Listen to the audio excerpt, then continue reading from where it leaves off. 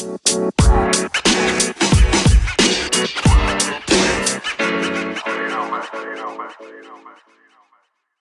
morning, afternoon, or evening, wherever you are in the world. Welcome to DBN News for 8/26/2019, the semi-daily news that even plants crave and Anchor's #1 gaming news podcast.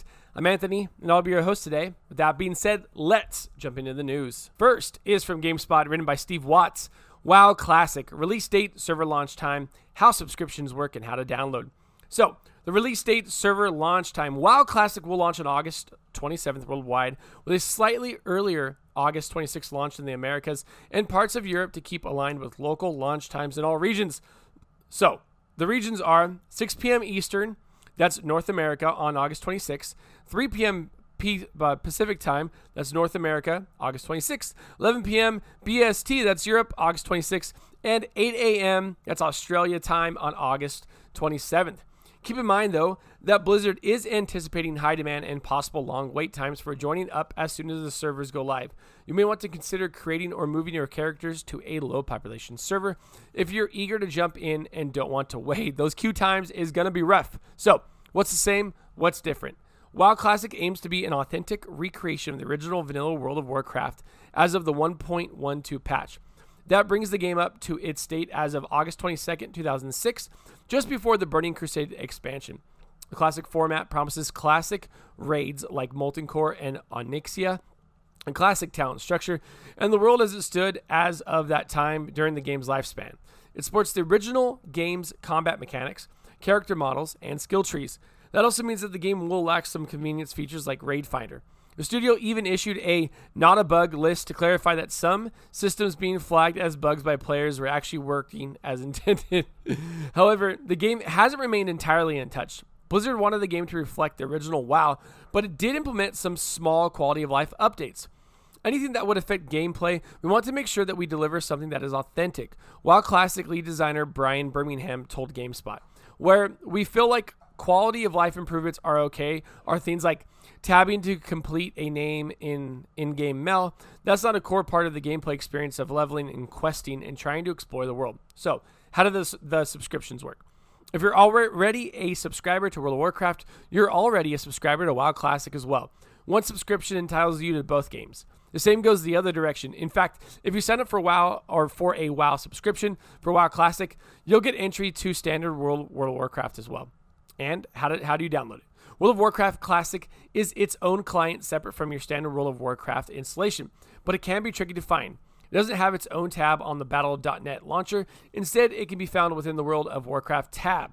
You'll find the WoW Classic in the version drop-down menu just above the install button. Now, your boy, Anthony, has already gone on there, secured my 3 names, pre-downloaded it. We have Dadbod Plays, Dadbod Play, and Dad's Bod Play.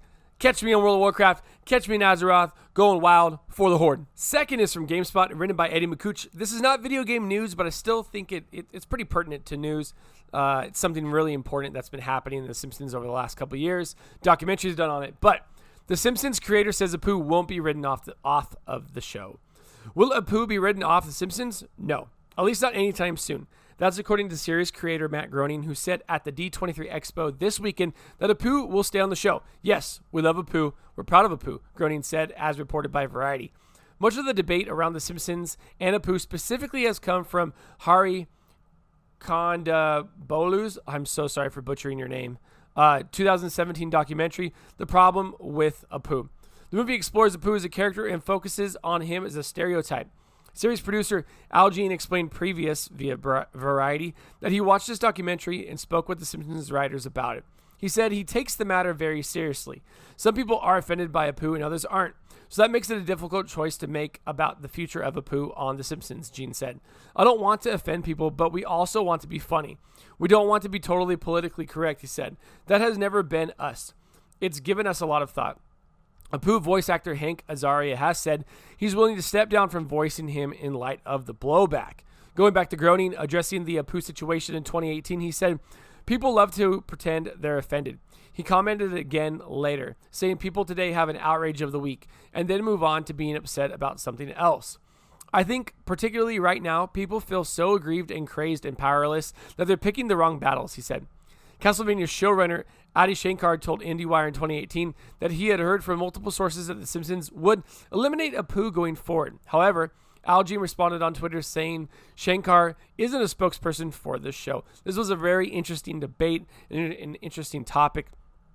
Both sides made good points. I just thought it was a good thing to throw in, considering it's not video game news, but it's still entertainment news. And last is from GameSpot, written by Eddie McCouch again. Persona series passes new milestone before Persona 5 Royal release.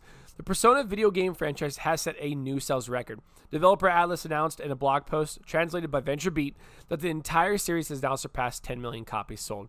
This figure counts copies sold in the mainline series, which has so far spanned 5 entries. As well as the spin-offs, Atlas did not provide a breakdown of sales by title, but it was already announced that Persona 5 alone had shifted 2.7 million copies. The new 10 million figure comes after Persona publisher Sega announced in its 2018 financial report that the series had reached 9.3 million copies shipped as of October 2018. The release of certain Persona games in Japan and Persona Q2 worldwide, since they surely helped the figure grow to 10 million. Also, in the blog post, Atlas said fans can look forward to an upcoming news event for Persona 5 Royal in the near future.